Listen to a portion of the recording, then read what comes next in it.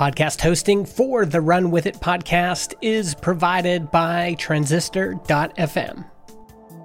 Welcome to Run With It, the podcast that brings you business ideas from established entrepreneurs. Each episode, you'll hear a new business idea and the exact steps our guest would take to get started. Follow through, and you can earn a free mentoring session with today's guest and potentially a business partnership. Here are your hosts, Chris Justin and Ethan Janney. I'm Chris Justin. And I'm Ethan Janney. And on today's show, we have Aaron Michael. He is a partner at 1984 Ventures, a seed stage venture capital firm in San Francisco.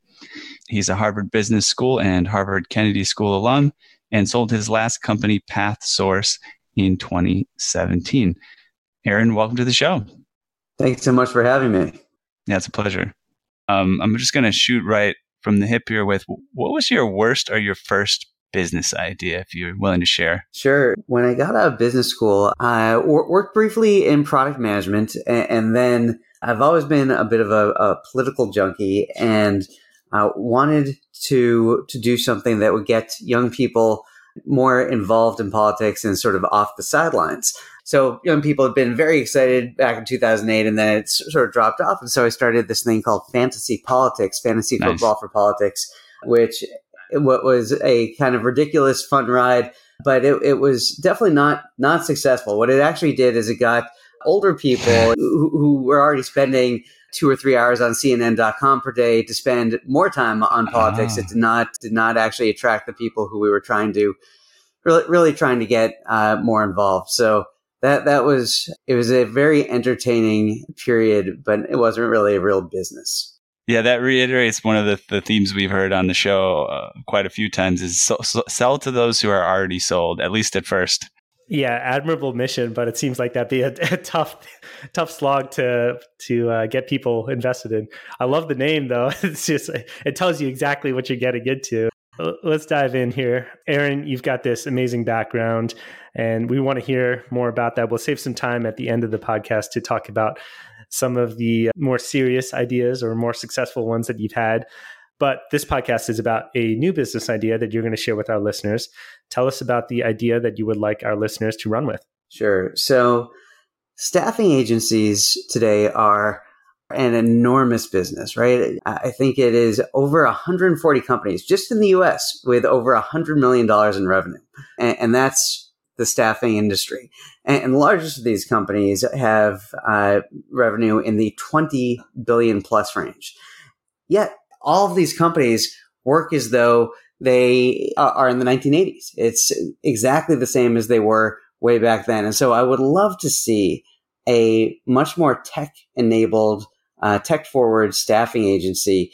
And it would be both a better user experience for the workers, a better experience for the companies that they're serving, and it would be so much more efficient because these agencies actually have physical offices that people are having to walk into to sign up for work, which is a weird thing to consider in 2020.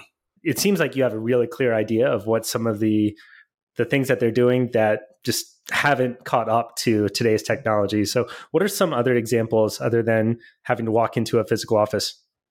So these agencies have enormous tech deficits. In fact, 3 of the largest of the staffing agencies, Manpower, Robert Half, and Kelly Services were started literally in the 1940s, right? So the best engineers in the country do not want to go work for a company that was started in the 1940s. They have these huge tech deficits, which means that, 1, physical offices, 2, not worker centric, right? So if you are a candidate, you go in, you sign up, and then you leave and you sit and you wait. And maybe somebody calls you and says, I've got this job for you, which, is probably not necessarily an optimal job, but you sort of have to take it. Or you kind of twiddle your fingers and you never hear from these guys. And they have these enormous databases of people that they're doing absolutely nothing with. Why is that? Why can't more be done with people who have expressed an interest in finding work? Why is it that you, on one side, you have, I'm going to match people with a job, and on another side, you've got learning and development? Why aren't these two one thing? And so I would love to see something where the education component, the development component is actually built in potentially on a unpaid, potentially on a paid basis for all of these people who are looking for work and looking for opportunity. It seems like we're edging toward that, maybe not as intentionally. Platforms like LinkedIn Learning, and I'm thinking about Udemy and Upwork, they're all coming at it from different angles to try and talk about this problem. But you're very directly saying that education and hiring should be intertwined on one platform. That's right. So what you've seen is a movement towards better and better waves of labor marketplaces, right? And that's certainly a good thing. It is helpful for both companies and candidates.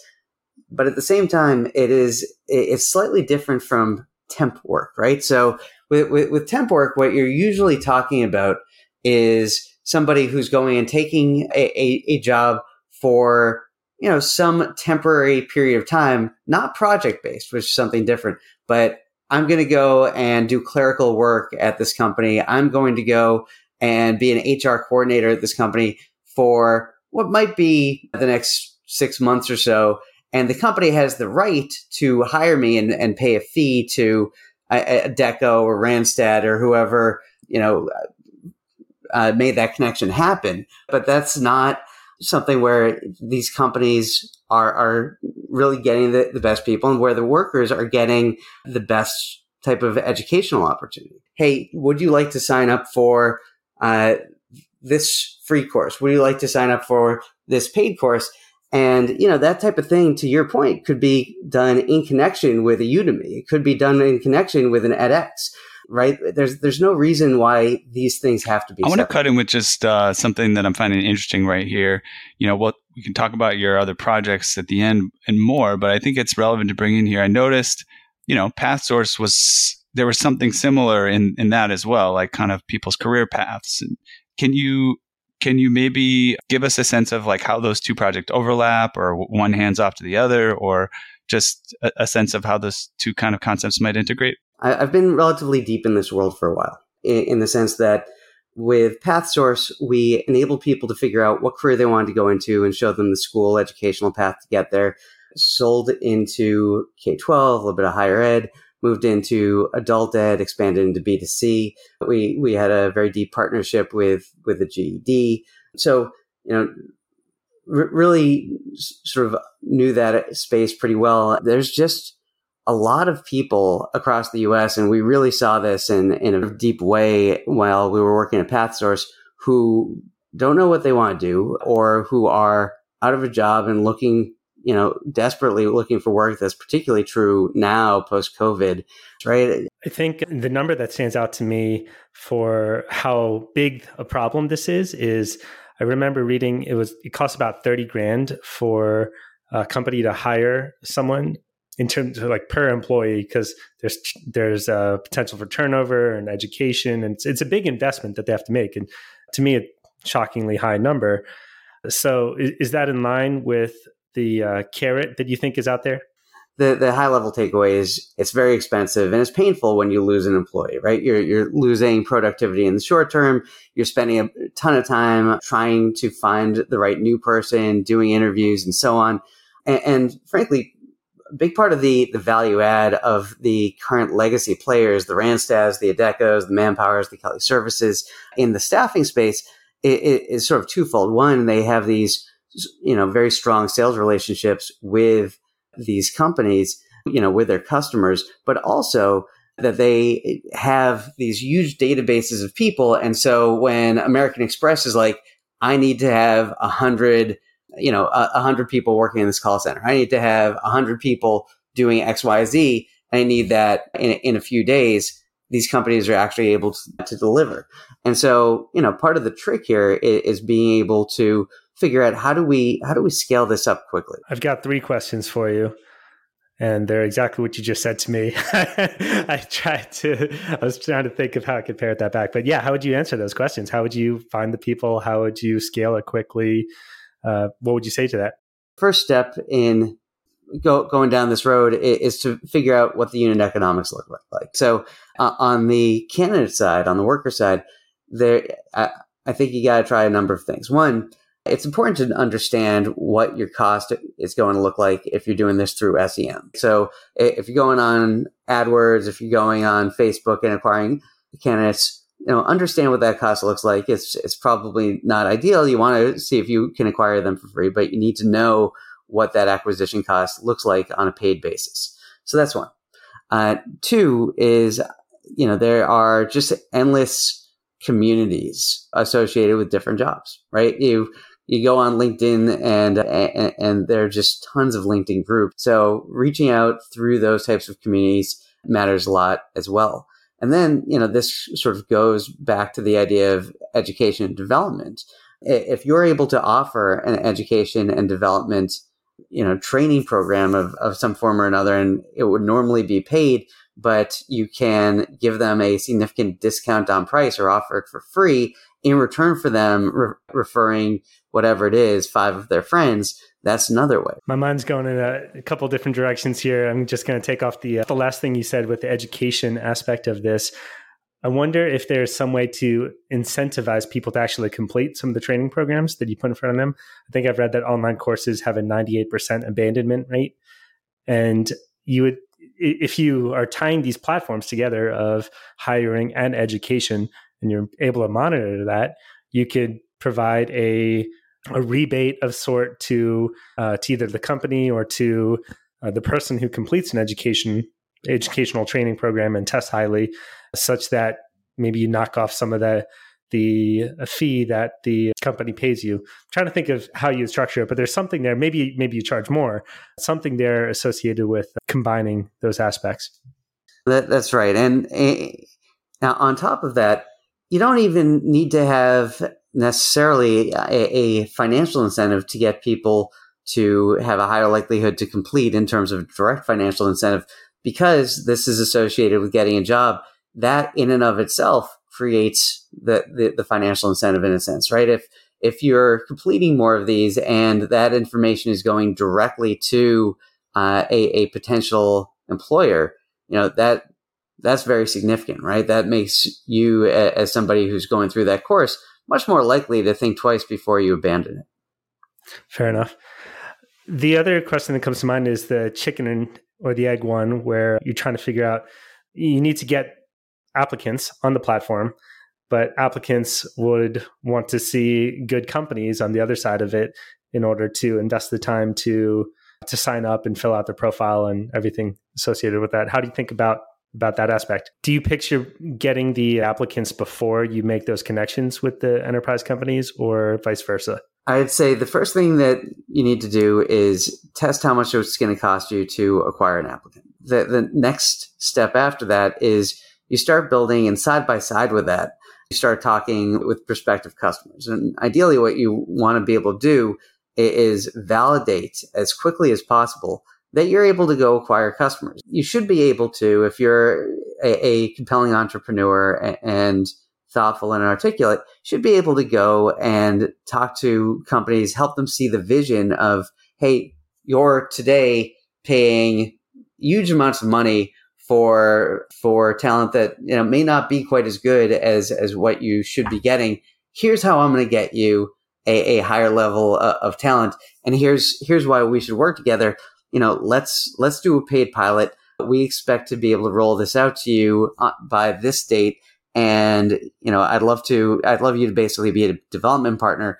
We'll jointly iterate on this until you get exactly, what's going to make you happy as our first customer. And you do that with a couple of customers and get them on board as quickly as possible as well. So that's figuring out CAC for acquiring workers. It's figuring out CAC for acquiring customers. It's figuring out what that sales cycle is going to look like. It's figuring out, what are the key things that my customers are going to need as we start going down this road together.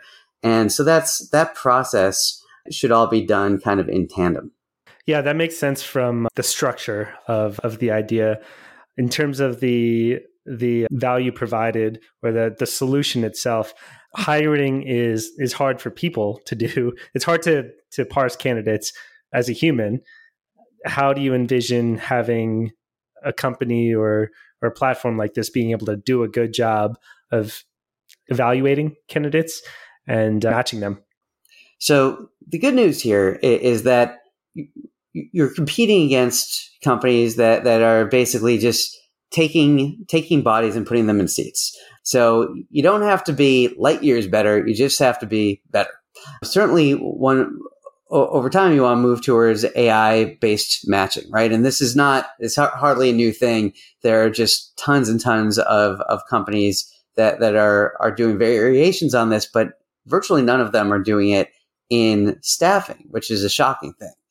There's just, it's all around general hiring as opposed to in the staffing space. Another thing that you can really move into as well is helping to figure out which groups of people may potentially work well together, right? So if you're, again, using the Amex example, if you're giving Amex 100 people over the course of a week or two, and some of those people are going to end up working together potentially in a team, once you're doing this at enough scale, you should be able to start working on algorithms to say, well, people with this set of characteristics tend to work better together than people with this set of characteristics. And so you can then start optimizing not just around hiring out the best individuals, but actually hiring out the best teams. Just going back to the two-sided market question that Chris raised earlier, if listeners are interested, you're listening to podcasts already, there's a podcast of the Indie Hackers podcast about key values, a website which allows people who are looking for companies to align their values with the companies they want to work for. But she does, I forget how she did it, but she does go into some detail on that episode about how she went about solving this problem of, I want to, get the companies on board, and I also want to get the potential employees on board. And what's the chicken and the egg on that one? I think they'll also maybe discuss it in there's another business which allows you to do like test interviews. It's mostly geared towards coders, but you can literally do these test interviews with like the big names like Google and stuff like that and do code interviews. And I think that person had to solve a similar problem as well. We'll see if we can find that link and put that in the show notes. So it's interesting. Today, if you're finding your work through a staffing agency, you probably will take whatever job is coming to you. You're doing it not because you have a choice of a lot of jobs, but because you need a job, you need an income. And that's okay. At the same time, where this space should go and where I believe customers would want it to go is towards being able to access sort of really high value talent, right? And when you take a look at how temp work and that concept has changed, it's changed massively over the course of the last 10 years as you've gotten, these concepts of gig and freelance work and project-based work have become much, much more popular. And a lot more talent has moved into that type of space. And so in order to attract that talent, what you're talking about, I think, becomes very relevant. Right? Does this company sort of match my values? Is this company I'd want to work for? Because then the value prop to the candidate changes quite a bit, right? It's not just, hey, we're going to give you a job, any job, but if you want to serve higher value talent and give companies access to that talent through a staffing model, you do have to start thinking about those things. So I think that's spot on. Do you think there's opportunity for a headhunter type of acquisition strategy where you're able to find these really top performers at maybe tech companies who are jaded and you poach them off? This is kind of nefarious in a way, but I know at least a couple of acquaintances who have been disenchanted with their tech job and would be looking for a company that's more aligned. And if you can somehow get in front of them before they get into the labor pool, then it seems like that could be a valuable strategy. I think you're exactly right that over time, there's there's the potential for staffing agencies to really move through different types of candidates who they can offer a compelling value proposition to. to the point down the road where they're able to siphon off good candidates from tech companies and offer them other opportunities. And that may not look like sort of traditional temp work. That may look more like, offering different divisions that are more sort of freelance oriented. But I think that could certainly be where things end up over time. In the short term, I think there's just hey, we're sort of servicing these roles and these candidates who just need a job. And man, can we shift that up a level, both get better candidates as well as take the candidates who we're getting and give them better learning and development, and then offer that value proposition to companies and say, hey, we're able to give you a much better talent for potentially a premium price, or you offer the same price and really, kill the competition. Speaking of competition, would you be concerned about any of these companies in adjacent areas who could expand? Again, I'm thinking about LinkedIn. They have a ton of data about the type of work people are doing. Udemy, what courses people are taking. Upwork, they already know. They have all these freelancers who are looking for work. What do you think about that?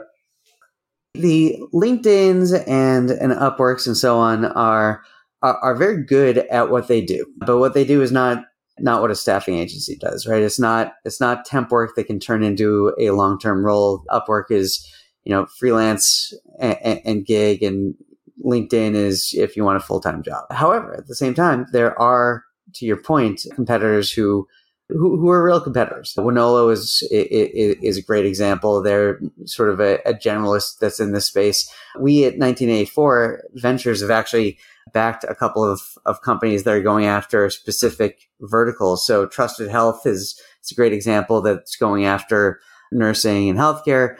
Toolbox is also going after construction, and these are terrific companies that we've backed. But this is a huge space, right?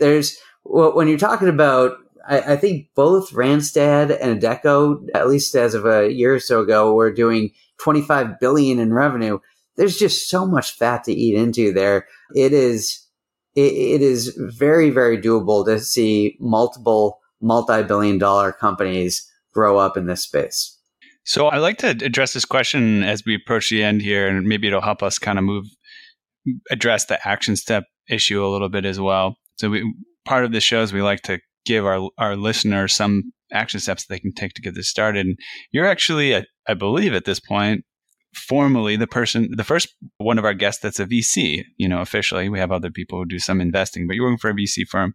So just from your specific perspective, seeing people just start companies in general and how they make it through the process, do you see any patterns on what works? What have people done before they get to your door that makes you excited about investing in them? Any thoughts that you can give to listeners on? And you could use this as an example of how you would apply things to this particular idea to kind of get it to the point where a VC would say, hey, let's go for this. Yeah. So we look for big teams attacking big markets, terrific teams attacking big markets, and particularly with software. So the things that get us really excited are when we see a team moving really fast and figuring out how to wrestle each of the sort of key variables in their business down to the ground as quickly as possible. Really understanding here are the four things that have to go right for this business to succeed. How can I validate that each of those four things are correct as quickly as possible? And so in this case, I think that is understanding how much it's going to cost you to acquire a candidate, and understanding how much it's going to cost you to acquire a customer and what that customer is going to want, as well as understanding what's their engagement, what does churn look like, those types of pieces. You mentioned about having a really great team, and that's another thing that we haven't got to address a lot on the program so far, but just like how people build great teams. We have tended to in the past lean towards, okay, you're starting something yourself, and you're just it's going to be like a solopreneur kind of project. If you're trying to put a good team together, any thoughts on how you've seen some of that stuff work, team building? at the end of the day, you usually have one person who has an idea, or you've got two people who bounce things around and come up with it together. And ideally, if it's two people bouncing stuff around and coming up with it together, one of those people is somebody who knows the industry really well, and one of those people is maybe a terrific engineer from outside the industry who's able to bring great technical talent into it. We've seen that combination work particularly well. But if you're a non-technical co-founder starting a business, as an entrepreneur, you're just always selling. And so part of your job, and it's arguably one of the hardest parts of starting a company, is to go out and find a phenomenal technical co-founder who is probably in some terrific job somewhere, pitch him on your idea and get him to leave that terrific job, take no salary, and come work with you to kill this industry and build something even better. But it's possible, like I have a friend, he started at a startup, but he was out of college. So, he just wanted that experience. He wasn't set in a great job necessarily. Worked for a startup. The startup did well, got acquired by Google. Then he was working for Google, and now he had a job at Google. And it's like, oh yeah, like some people call it like the golden handcuffs, right? Of Google. You kind of working there, you get your free lunch and, and the toys to run around and, whatever, all of the perks. And so, but a year ago, he decided to leave because he was excited about the prospect of starting a company. And I think that that's probably the point you've got to sell to that person, is you've got to find the person that they're not fulfilled in the job. It's not about the money at this point, or, they want a bigger payday. They want something like really big and impactful, and they're ready to take a leap. It's not easy, but I could imagine almost that person wanting you to sell them on it. They want you to be their kind of like devil's advocate on their shoulder. Come on, man, let's push you out of this, and they might actually appreciate that from a good salesperson selling them on a good idea. Yeah, no, that is exactly right. Well, we're coming up on time here, Aaron. Thank you so much for the conversation so far. We covered a lot of ground. I think it's been really interesting seeing how you think about this idea and hearing the outline of the action steps that you had mentioned and some of the other considerations that a listener needs to think about if they were to get this started. What's one thing, to put a pin on it, what's one thing you want our listeners to take away from this conversation? Build a product that it is both customer-centric, but is also worker-centric, that is candidate-centric, that gives them a much better experience than what you're currently seeing from the legacy players in the space. And if you do that, you'll be a large step towards building a terrific company. To the listener who has heard Aaron's idea here and wants to take action, do so. Follow through on the steps that we've outlined. Flesh out what a customer acquisition cost would be, a candidate acquisition cost as well, and email in. Tell us what you've done at update@runwithit.fm. One person who responds will earn a free mentoring session from Aaron and potentially the ability to pitch 1984 Ventures on this idea and just get some ongoing mentorship here. Aaron, where can people go to learn more about you? Go to the 1984.vc website. You can follow me on LinkedIn, or I also have a YouTube channel that we just launched that goes into depth with a number of sort of bite-sized startup videos on everything from virality to PR to thinking about starting your company and what's involved in deciding on what idea to pursue, all of those. So if you go on YouTube and search Aaron Michael Startups, come right up. Great. Well, it's been a pleasure, Aaron. Looking forward to hearing from listeners on an update for what they've done and connecting back with you in the future. Thanks so much for having me. Now it's time for you to run with it. Follow through on the action steps discussed and email a summary of what you did to update@runwithit.fm. Every listener who emails us will gain exclusive access to a private Facebook group of action takers. And one listener will earn a free mentoring session with today's guest and potentially a business partnership. Help us build the Run With It community of generous entrepreneurs. Please like, subscribe, and review us online. And remember, the secret of getting ahead is getting started.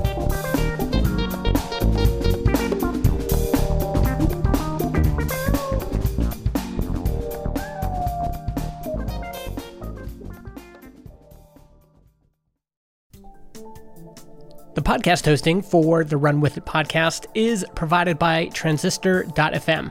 They host our MP3 files, generate our RSS feed, provide us with analytics, and help us distribute the show to Spotify, Apple Podcasts, and more. If you want to start your own podcast or you want to switch to Transistor, go to transistor.fm/run. That's RUN, and get 15% off your first year.